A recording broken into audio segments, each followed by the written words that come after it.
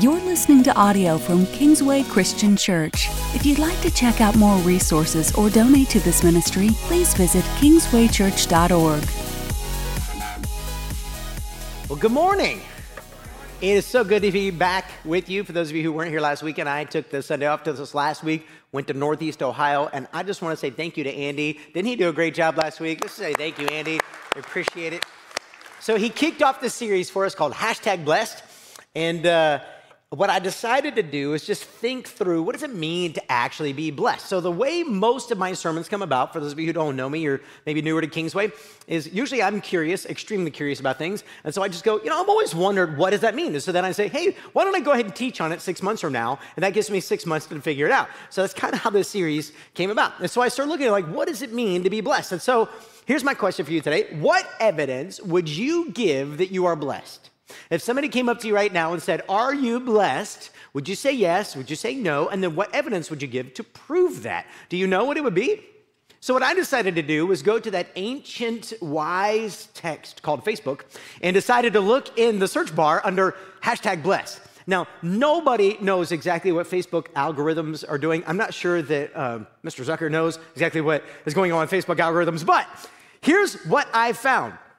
People in America think of blessing as physical blessings. Take, for instance, Beth, who assumes that her fantastic vacation home is a blessing when she said on November 20th, thank you for the kind words from the pictures on our new beach house I posted last week. There was a nor'easter the first 3 days we stayed there, so we didn't get to see the sunrise for our first 3 days. My husband woke me up on the first day without clouds, and we walked across the street to the beach and watched the sunrise together. The waves were still huge from the storm, and I was able to capture these pictures with my iPhone. I think I'm going to get some of them blown up on canvases to put in the beach house. Maybe a few to put in our primary residence also. I'm so blessed to have this beautiful second home, and my husband has worked so hard. I can't wait to go back. So many more sunrises and sunsets to see. We've been married for 31 years. What's up, beaches? OBX sunrise, Outer Banks, #Rodan the, #no filter, #no filter needed, #blessed. I didn't realize when I said #what's up beaches last service what she was saying until I read it out loud. I went, oh, we'll do it again. All right, so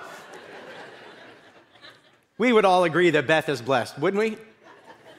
Maybe perhaps like Lisa, and I don't know these people. I don't know, maybe they go to their church, I don't know. Lisa and her family is experiencing financial security and opportunity, and she writes, huge shout out to Aldi. My husband is a shift manager here at our local Aldi in Florida. He has been working long hours for the past few weeks. We were already impressed by Aldi for being willing to increase the pay for their employees temporarily. They also gave associates the ability to shop prior to opening. Lunch has been provided every day for his store, and the willingness for Aldi to hire temp help realizing their employees needed help. On top of all this, they have now given every employee in his store a care package of toilet paper, paper towels, 2 cases of water, and 24 cans of food. I should note that this was from March 2020, which makes a whole lot more sense, doesn't it? That's like a gold mine she's sitting on. A company's actions during this time truly show how they care for their employees. #Aldi, #COVID, #this too shall pass, and #blessed. Maybe you think of blessing as some sort of financial security, some sort of, opportunity that lies before you. But maybe that's not you. Maybe you're like this family. This comes from Yusuf, who is clearly believing that blessing is long life. In fact, Yusuf writes, imagine taking a photo with you, your mom, your mom's mom, your mom's mom's mom, and your mom's mom's mom's mom. #blessed. Wouldn't you feel great? Wouldn't that be super cool to do? I think that'd be pretty cool. Be a blessed life for sure. But then I found this nugget, and I couldn't skip it. Some weird people even consider being married to the same person year after year a blessing. Can you imagine? My wife, can you imagine how that feels blessed? Keith writes, Happy 31st birthday, Molly. I hope this next year is even better than 30. I love you so much, and I'm so blessed to be your husband. Aww. Hashtag birthday, hashtag beauty, hashtag my love, hashtag fear the beard, and hashtag blessed. So when I went into Facebook, and I don't know crazy Facebook algorithms, I don't know who these people are, and I put in hashtag blessed. And this popped up. I did their wedding a couple years ago. This is one of my former students from my church in Colorado. And so I called him. I said, dude, thank you so much. You're going to be my sermon on Sunday. You should tune in. He said, all right, what time? He has no idea. But Keith, thank you for letting me use this picture and your hashtag blessed. You and Molly are very blessed. May God continue to bless your marriage. All right, here's the question. Are these people blessed? How do you know? Well, it's obvious. I mean, if you had a second vacation home on a beach, you'd be blessed. Or if you had a great job with a great company who blessed you with toilet paper, you'd be blessed. Or if you had all of your family members, none of them had died, and everybody was healthy, and you could take a photo, you'd be blessed. Or if you were married, you'd be blessed. But what if you were single, or poor, or divorced, or your loved ones have passed? Can you be blessed? What if you're struggling to make it? What if you have more than one job and you're still struggling to make it? Can you be blessed? The idea of blessing first appears in the Bible in the book of Genesis, chapter 1. So let me just walk you through it real quick to understand, for those of you who don't know. The Bible has 66 books. It starts with Genesis, we're going to be there today to start, and it ends with Revelation. And we call the first 39 books the Old Testament. We call the second 27 books the New Testament. And the reason we call them the Old Testament and the New Testament is because both of them testify, that's the word testament, to the life and ministry of Jesus Christ. So when you go back and read your Old Testament, everything is pointing forward to Jesus. When you read Jesus' story, the first 4 books, the Gospels we call them, the Matthew, Mark, Luke, and John, they tell us of the life and ministry of Jesus, and then the rest of them tell us about his life in us, the church, and then one day when he will return for us. And that's the Bible in a nutshell. But the reason we don't call it, say, the Hebrew Bible and the Christian Bible is because it's not the Hebrew Bible and the Christian Bible. The reason we don't call it the Old Covenant and the New Covenant, there's actually more than one covenant. The whole idea is that this testifies to Jesus, this testifies to Jesus. So if you ever really want to understand something you're learning about or reading in the New Testament, go back and look for its roots in the Old Testament and find out what did God have to say about this before. So in Genesis, the very first book, in the very first chapter, it kicks off with this big picture view of the creation of the cosmos.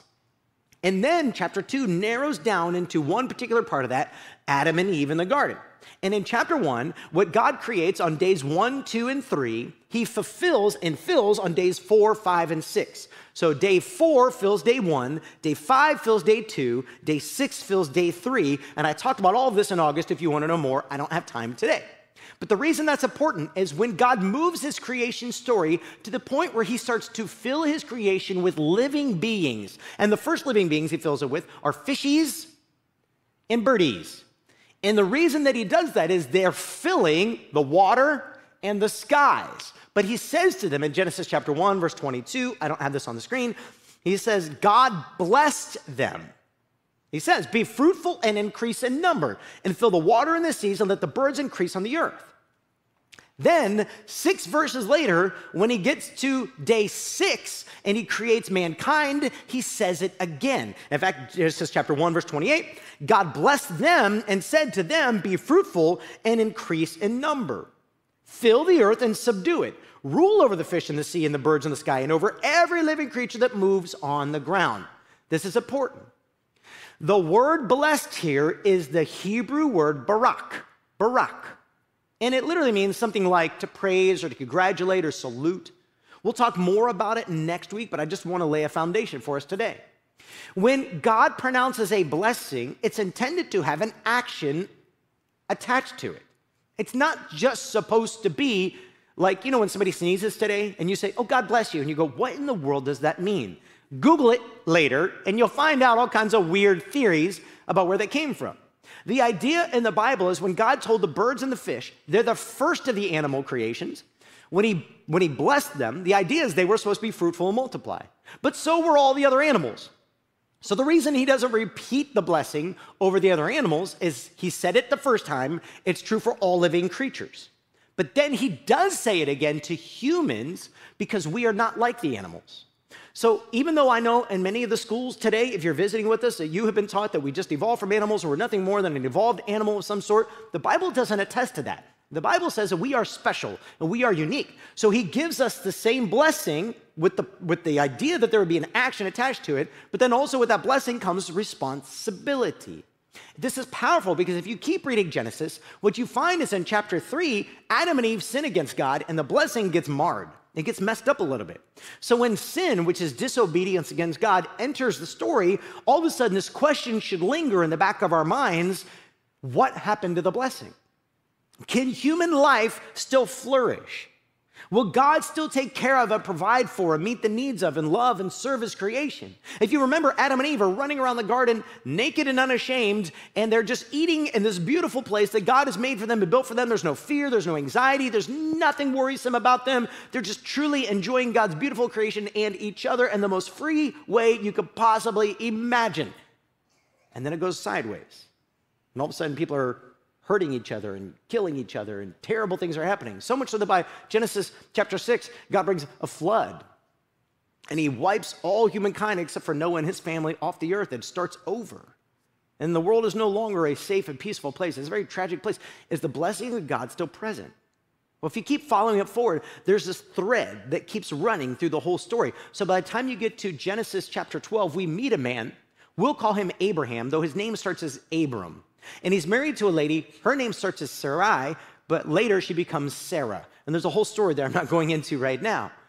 But what happens is God calls this man named Abraham, and he calls him to follow after me in faith. And he says to him this in Genesis chapter 12, verse 2. He says, I will make you into a great nation. Now, he's an old man at this point and has no children. And he says, and I will bless you. I will make your name great, and you will be a barak, a blessing. And I will bless those who bless you, and whoever curses you, I will curse. And all peoples on the earth will be baraked or blessed through you. It's the same word used over and over and over and over and over again. And we don't see that in English. Sometimes things get lost in translation. All the married people in the room went, amen, right?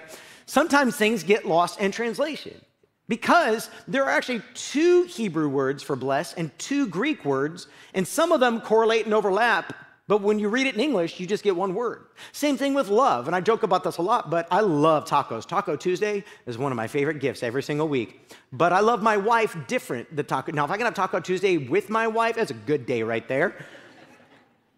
But the word blessed is similar.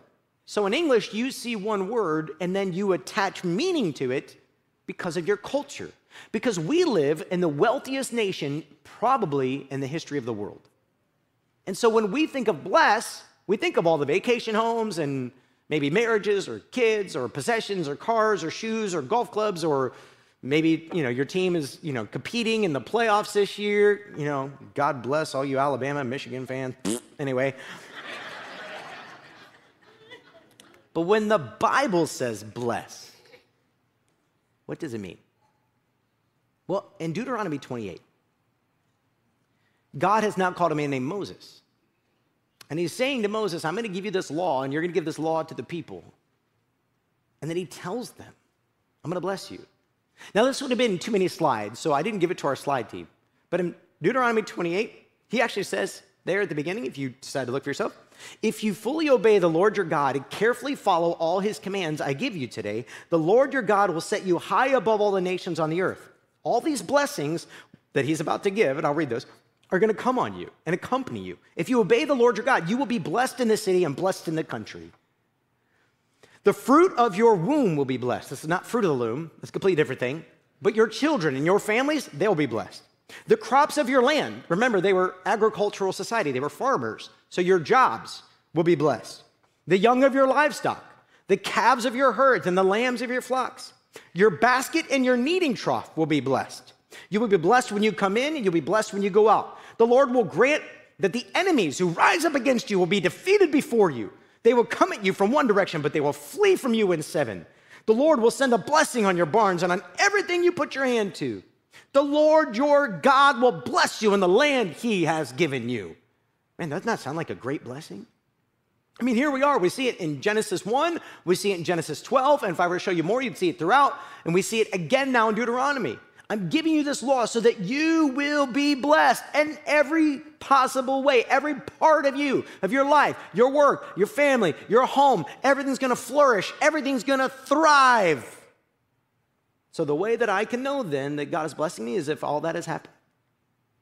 Maybe the better way to say it or ask it is, were the promises of blessing to Adam and Abraham intended to point to all the things listed in Deuteronomy 28? My conclusion is no. You may be like, well, that doesn't make any sense. And this is where I depart from many famous, popular, wealthy, jet-flying preachers in America today. Because they love to hijack Old Testament texts like this and remove them from their entire biblical context and make these texts say something they are not saying. How can I know? Let me just see if I can convince you. For instance, Solomon wrote a book. Now, for those of you who don't know Solomon, Solomon is the son of a king. He does become king, King Solomon, the wisest man apart from Jesus ever to live.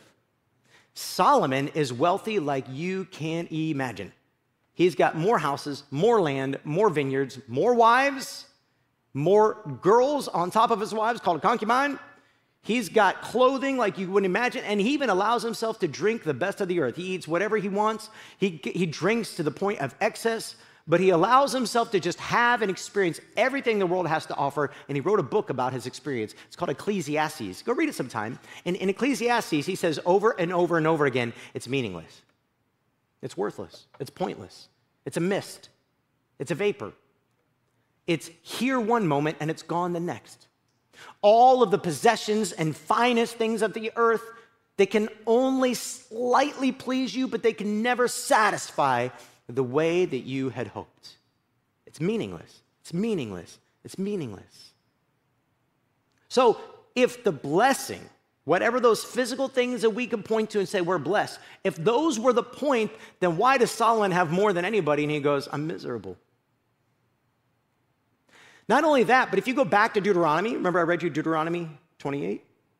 Well, in Deuteronomy chapter 4, which came earlier, God already told us the point of his physical blessings. In fact, take a look, Deuteronomy chapter 4, verse 5. God, it's actually, I think this is Moses now talking. See, I have taught you decrees and laws as the Lord my God commanded me, so that you may follow them in the land you are entering to take possession of it. Observe them carefully. For this will show your wisdom and understanding to the nations, who will hear about all these decrees and say, surely this great nation is a wise and understanding people. The purpose of the law of God was not so that God could become some cosmic genie where I rub the lamp and he's the genie in the lamp and he does everything I want him to do. The point of all of it was so that when other nations would look at Israel, they would go, there's something different. See, the nations around Israel worshiped many gods, but those gods weren't listening. They didn't care. They don't love the people. They don't meet the people's needs. And I got to see this up close. So I went in 2012 to our missionaries in India, and we visited one of the schools where Kingsway had helped to build a well. And not only that, but we were supporting girls in our Save the Girl program, where we give them backpacks and clothing to try to save them from the human trade industry. And we were at this school, and out front of the school is a massive Hindu god statue. It's got all these different arms, and kids are coming up all the time, touching the statue and laughing and joking. They're putting flowers and things on the statue. They're bowing down. They're kissing the statue. They're essentially worshiping the statue and asking the statue to do something for them. But meanwhile, there's a well right there provided by Christians in the name of Jesus Christ. Who's the one who actually did something about the problem? And the reason they wanted us to come to the school and to thank us for coming to the school is because they knew where their help was coming from. One time, the founder of our mission there had come here just to visit and do a trip, and I got to go sit at Big B Coffee with him. We were just talking, and he was telling me some stories, and I said, just tell me some stories like what God is up to. And one of the stories he told me, and I may be getting some of the details wrong, but one of the stories he told me is at another place they had to build a well to give water to the people because they didn't have clean drinking water. And of course, some of the local businessmen saw that and went, oh man, we can make money off this. So they went and bought a piece of land across the street or category or something, and they were going to turn it into a business. And they were going to try to make it hard for the Christians just to give away water and help people. And they kept spending money drilling holes, and they couldn't find water. So they moved further down, they couldn't find water. They moved further down, they couldn't find water. They finally gave up. Even though all the tests had showed there should be water under the ground, for whatever the reason being, God said, no, this one. I don't know how to explain it. You can do what you want with it. I don't know what to do with it. But what God told Israel is, when you obey my laws, everybody else will look at you and go, there is no place on the earth that is as just and as good and as kind and as merciful and as righteous as this group of people. So all of the physical blessings were supposed to be an outward sign that made other people look at God himself and say, he listens, he cares, he's paying attention. In fact, in Deuteronomy 4, it actually goes on and says, what other nation is so great as to have their gods near them the way the Lord our God is near us whenever we pray to him? And what other nation is so great as to have such righteous decrees and laws as this body of laws I am setting before you today? Do you see it? The point of the blessings is not so that I can have all these cool things. The point of the blessings is to point back to God himself. So number one, the reason God blesses, when God blesses, is so that I can draw near to him, so that I can come into his presence and just say, thank you, Father. And we'll actually talk more about that next week. That's actually the focus of next week. But then the second reason is to be a testimony to the nations that our God is real and he's present and he cares and he's listening. And you'll never find a God so active, so involved, so engaged like you do here. But if you go all the way back to Deuteronomy 28, which I read earlier, we find a problem in the text. The problem in the text is this. Remember, at the beginning of Deuteronomy 28 and at the end of that section of blessing, God says, if you do everything I commanded you, I'll bless you. If, and then he says the blessings, then if. It's what we call a conditional blessing. The blessings only come if you obey. Okay, so here's a question for you. How well are you obeying everything that God has asked you to do? Anybody? You don't have to raise your hand. I already know the answer. Because I do too. In fact, right at the end of the blessings in Deuteronomy 28 are the curses. And in the next 10 verses or so, God says, and if you do not keep to my laws and decrees, and if you go after the gods of the other nations, here's what I will do. And then he hands out the curses. In Bible history, remember I told you it starts in Genesis, ends in Revelation, right there, kind of 3/4 of the way through is Matthew, starts off the New Testament. If you come right back towards the beginning of the book, we find what we call the history books. These are books like Judges, Joshua 2, Judges, and 1st and 2nd Samuel, and 1st and 2nd Kings, and 1st and 2nd Chronicles. And if you just take one of those books, those history books, just take the one of Judges. What you'll see over and over again is Israel had a great relationship with God kind of at the beginning, and then there was this fall, sinful period where they kind of fell down, and then God sends in a judge, and he calls them back and rescues them, and they come back up, and then they go back down, and they come back up, and then they go back down, but each down is further than the down before, and each up is not as high as the one before. So by the time you get to Judges, they are just getting further and further and further from God. And Kings are the same way, and Chronicles are the same way. So finally it gets to the point, and the point of many of the prophets of the Old Testament, books like Isaiah, books like Jeremiah, is these prophets are saying to the people of Israel, come back, repent before it's too late. God has already promised he'll bless you if you follow and obey, but if you cease to follow and obey, the curses are waiting, and Israel wouldn't return. So God sent in Babylon, Persia, Greece, Rome, and they came in, and the Israelites for hundreds of years lived under captivity. Brings us to this question: who has ever kept the commands of God perfectly? Not in ancient Israel. What about today? You? Your kids? Your parents? Me? David realizes this.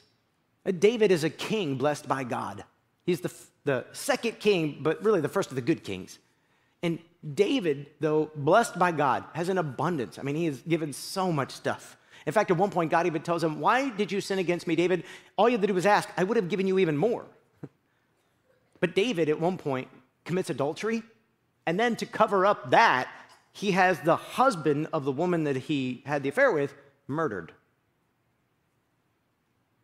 And when David is writing about this, he's repenting, which means he's returning to the Lord. We see one of these in Psalm 51. And in Psalm 51, David says, "And sacrifices and offerings you did not desire, but a contrite heart." We don't use the word contrite very much. It means a humility, a brokenness about me that says simply, I have sinned, and I am a sinner, and I am in desperate need of a Savior. That's my condition. This is Matt Nickerson speaking, not King David. That is my condition. I have sinned, I am a sinner, and I am in need of a Savior. See, if you follow this thread from Genesis, before sin entered, God desired to flourish and to bless. And he showed it again in Abraham, and he shows it again in David, and he shows it again in Solomon. And it's throughout all these different places that I didn't have time to read you, and it's in the law, and it's all over the place. But the problem is the human condition keeps getting in the way. We keep coming up against this barrier where God says, I want to bless you. I want to unleash my flourishing. I want to unleash my favor. I want to unleash all these things upon you, but I can't do it because sin keeps getting in the way because it's conditional. Are you with me? And then Matthew shows up. You know what Matthew does? Matthew, Mark, Luke, and John are the four gospel books that tell us about the life and ministry of Jesus. Matthew, Mark, Luke, John. Matthew and Luke, the first and third book, they start with his birth narrative and telling us about that. Mark just skips it. He's like, I just want to get right to the point. Let's just start with the ministry, and he's the fastest, shortest book. John is a very intelligent and special kid doing his own thing in the world. And half the time you're like, John, what are you doing? Anyway, these two stories are amazing because of where they go and how they tell the story. Matthew, greatest named book in the Bible, Matthew starts off in chapter 1 with something called a genealogy. It's like Ancestry.com.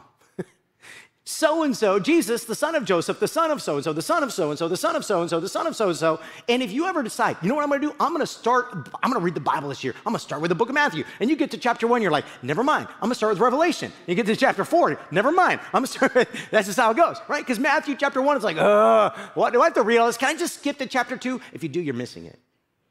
Because what Matthew is trying to do to us is he's trying to take you all the way back. If you look, he goes all the way back to David. He goes all the way back to Abraham. He goes all the way back to Adam because he's trying to show you the blessing that was promised is here. It's in him. Jesus plus nothing is everything. You don't need anything else or anyone else to be happy, favored, loved, adored, cherished, to flourish. He is all you need. And when Jesus came, he came to bless us with a new identity, a new family, a new connection, because our problem of continuing to disobey God and break the law was solved in him when he lived the life we should have lived, died the death we should have died, and gave us what we could not have accomplished on our own.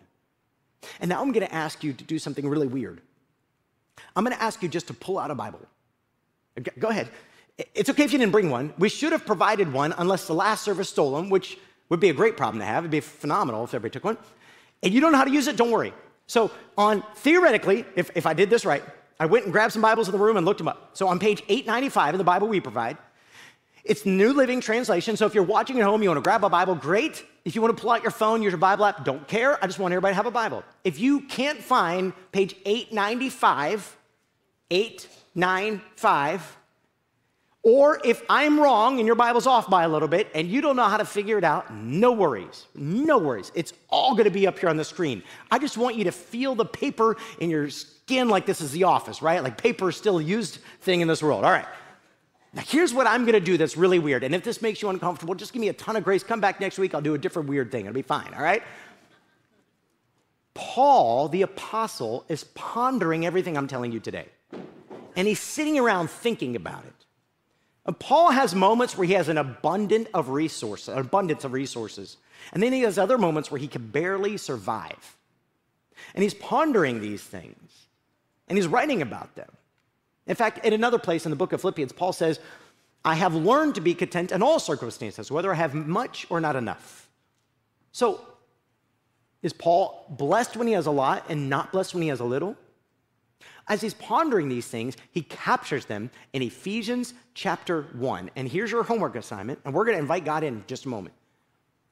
We're going to ask God to make a word or a phrase or a sentence stand out to you and stick to you. I've been praying this all week. I've been praying this morning. We did this last service.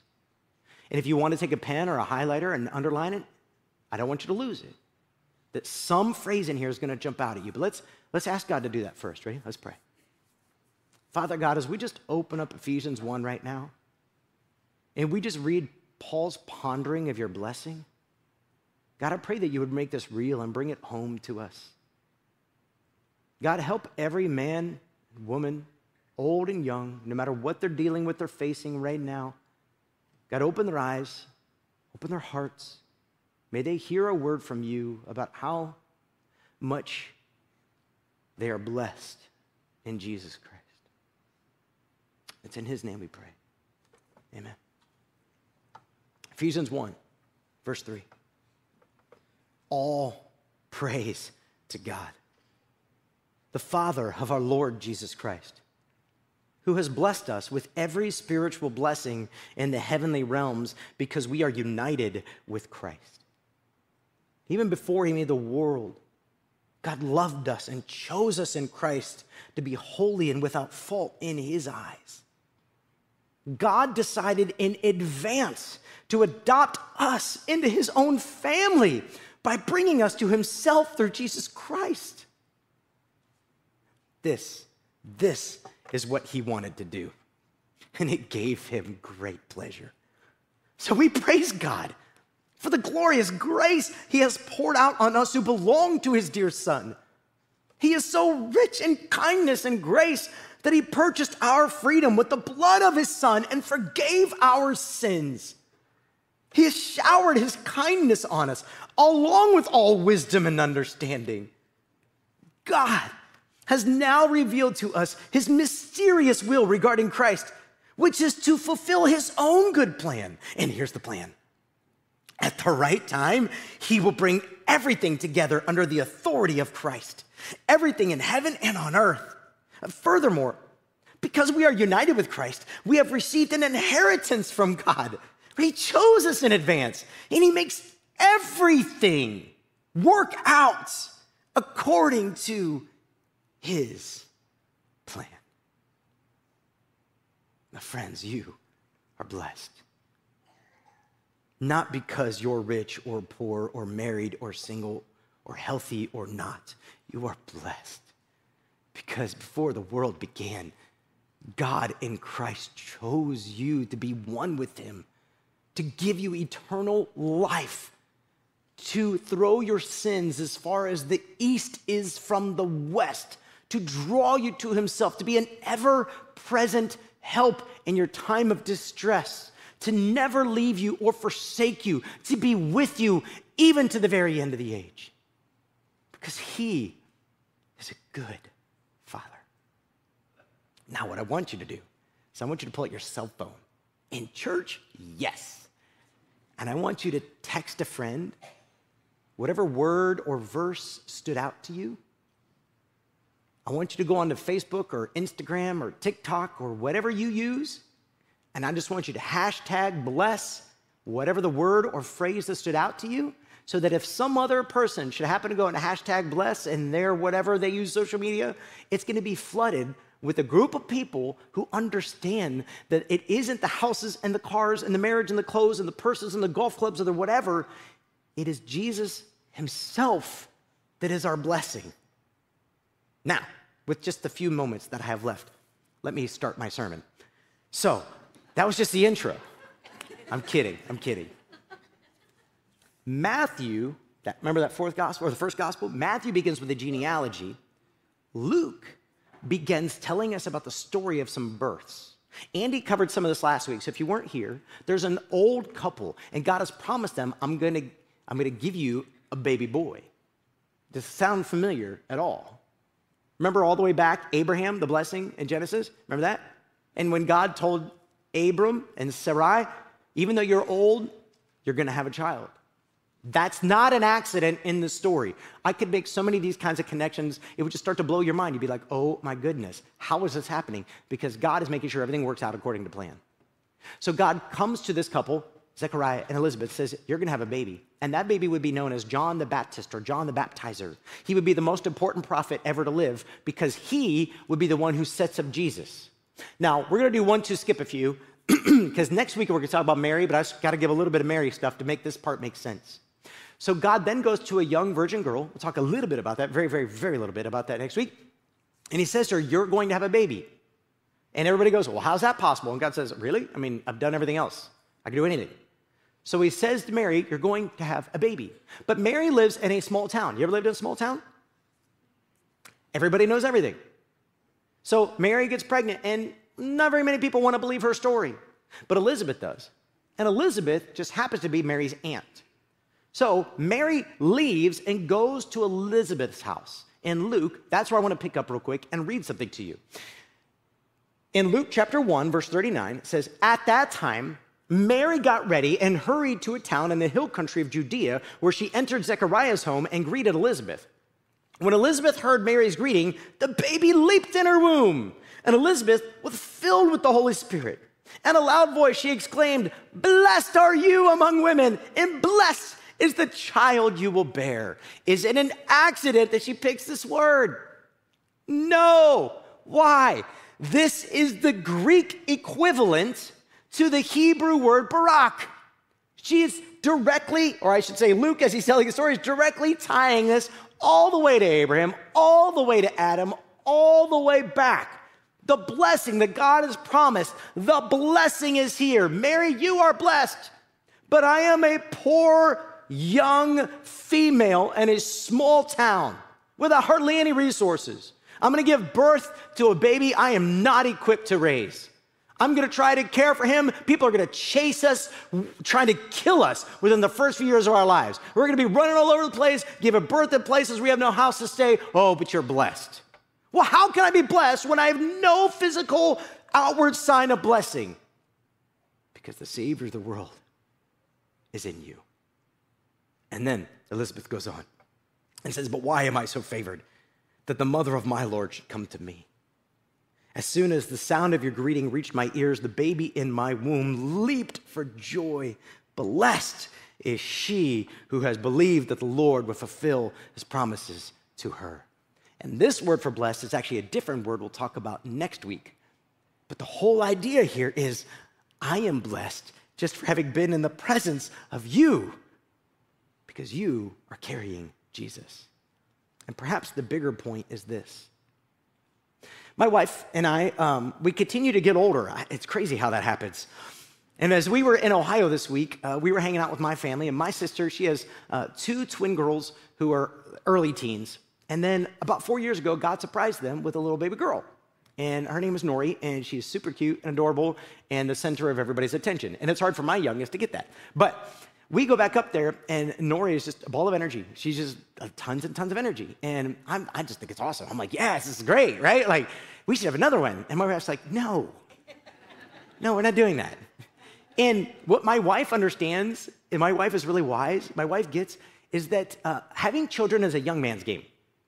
I don't know, for those of you who've had kids older, we had kids older, and there's plenty of times I'm like, man, you did not get the best of me, kids. Like, you could have had the really energetic 25-year-old Matt. Instead, you got the slightly less energetic 40-year-old Matt, and it's just different. It's a young man's game. Well, Elizabeth is not a young woman anymore. Elizabeth is an older woman, and she has a baby in her. And yet she brings Mary into her home and says, stay with me for 3 months. Let me care for you. Let me be a mother to you while she's further along. John the Baptist is coming first. So while I'm uncomfortable and miserable and not feeling my best, I'm going to care for you because I believe that I have been blessed to be a blessing. And therein lies the purpose of biblical blessings. God has blessed us in Jesus Christ to bless others. That's why we have any blessing that we have. We'll talk more next week about what to do with our blessings when we get them, because God does give them. But the reason that God has blessed us is so that we can be a blessing to other people. Now, with that in mind, here's what we're doing as a church to live this out. So we reached out to one of our community partners. They're called Shepherd Community Center, and they help in the inner city with families who don't have enough resources. So we went to them and said, what can we do? They said, everybody wants to buy gifts for little kids. So do you. I know, many of you have come to us and said, can't we just buy gifts for little kids? We're like, no, other churches are taking care of that. And what they said is, nobody likes teenagers. Just kidding, they didn't really say that. What we do, so we said, we'll take your teenagers, and we've committed 500 presents to teenagers. There are 125 left just for this service, and they're due by next Sunday. So here's what you do. Go in the hallway, right on the Christmas trees hanging out there, you'll find either a red tag for the girls, a green tag for the boys. It's one gift per tag. So you can take as many tags as you want, but it's one gift per tag. Ages 9 to 12, here's just some suggestions of what you could buy a 9 to 12-year-old. Here's a price range, say roughly $25 to $30. This is an all-hands-on-deck event for everybody. But our kids and student ministries are doing things a little bit different. Our kids and student teams are going out and they're getting stuffed animals, brand new, unwrapped, not your kids throw away, they don't want them anymore. New stuff, unwrapped, and board games. And they're already starting to bring them in. And kids team, if Pastor Joe and they meet all the commitments, he's gonna get a pie in his face. And I've been trying to talk Darren into shaving his head all morning. I don't know if I'll succeed, but work with me here, parents, all right? Let's see if we can make it happen. All right. Now, what you do is go buy the present, next Sunday, bring it back, drop it in the box, people are already bringing them in, unwrapped, don't wrap it, bring it in, put your tag on it, there's a box of girls, a box of boys, drop it off, and we will take care of the rest, handing it off to them. 125 left, grab one, because guess what? We are blessed to be a blessing. Now, let me wrap this up with this. It's Christmas, right? Now imagine, for those of you who maybe have kids, imagine you just have kids for a minute. Imagine it's Christmas time and you give your kids presents. And your kids take those presents and they open them. And for your entire time off for Christmas break, they don't talk to you once because all they're doing is playing with their toys. Now, some of you are going, how do I make that happen, Pastor? But for the rest of us, wouldn't there come a point where you go, man, this isn't about the toy? Like, at least a thank you, at least I bought you a toy, but I bought you a toy so we could play together. And have you ever noticed you give your kids their toys, and haven't you noticed that they get bored by the time it's noon? And they literally look at you and but I have nothing to play with. And you're thinking, you have a room full of toys. I will literally. Right? Some of you are like, wow, your kids. No, it was me. That was me as a kid growing up. Because the toys can't satisfy, but the relationship can. And I want to invite you into that relationship. We have two people already, I think they were baptized between the services. I didn't get to be in the room to see it happen. Maybe it's after the service. We had two baptisms today. Two people who raised their hand and said, I want Jesus as my Lord and Savior. Whatever exactly God does to bless me in this life, I need Jesus. Listen, if that's you, if you've never given your life to Jesus, I want to invite you right here, right now into that. Because it's not about the toys. God does love to give toys, doesn't he? God God loves to give toys, but the toys, if he takes them all away, they're irrelevant. They're all going to stay behind. What is important is Jesus himself. So if you've never given your life to Jesus and you're ready today, I just want to encourage you right now, raise your hand. I know this is awkward. It's more awkward than the thing we did earlier. But just raise your hand. We have a team of people that are ready to come and just hand you a card to start a conversation. You don't have to know everything it means. You just have to begin with an initial decision to say, I need Jesus. You got to raise it high enough for them to see, though. You can't do this little T-Rex arm thing. You got to get it up high enough for them to see, and they're going to come to you and hand you a card and say, let's talk. And the rest of us are going to pray a blessing right now. Let's pray. Heavenly Father, as people are still raising their hands and deciding, what do I do? What do I do? God, I pray that you would take this message and sink it deep into our hearts. God, if you took away our house, our cars, our clothes, our purses, our shoes, our golf clubs, God, even if you were to take away our health, we'd still have you. And what more do we need? Jesus Christ is eternal life. We have everything we need for life and godliness in you. So God, I pray right now. I pray for the person, the widow. God, I pray for the person who's lost a loved one recently, and they're coming into the Christmas season and their heart is heavy and they're aching. God, may you comfort them with the comfort of your love. May the church be the church right now and surround them and reach out to them, and so they wouldn't physically feel alone, God, even though they're missing someone they love dearly in their heart. God, I pray right now for those who are struggling to make ends meet in one way or another. God, I pray that you would let the church be the church, like through the Shepherd Community Center. God, may we come alongside them and meet their physical needs so that we can point them to their eternal spiritual needs in Jesus Christ. God, I pray right now for the family who's just going through it. Their heart is heavy and they've just got junk going on and they don't know what to do about it. Oh God, meet them in this place. Make Jesus come alive in their family right now as they begin to see and open their eyes and understand who you are and what you're doing in the world and how deep our need really is for a Savior. God, I pray that you would break through, bring some healing and some forgiveness and some restoration, God, through the power and the love of Jesus Christ. We ask all these things, and all God's people said.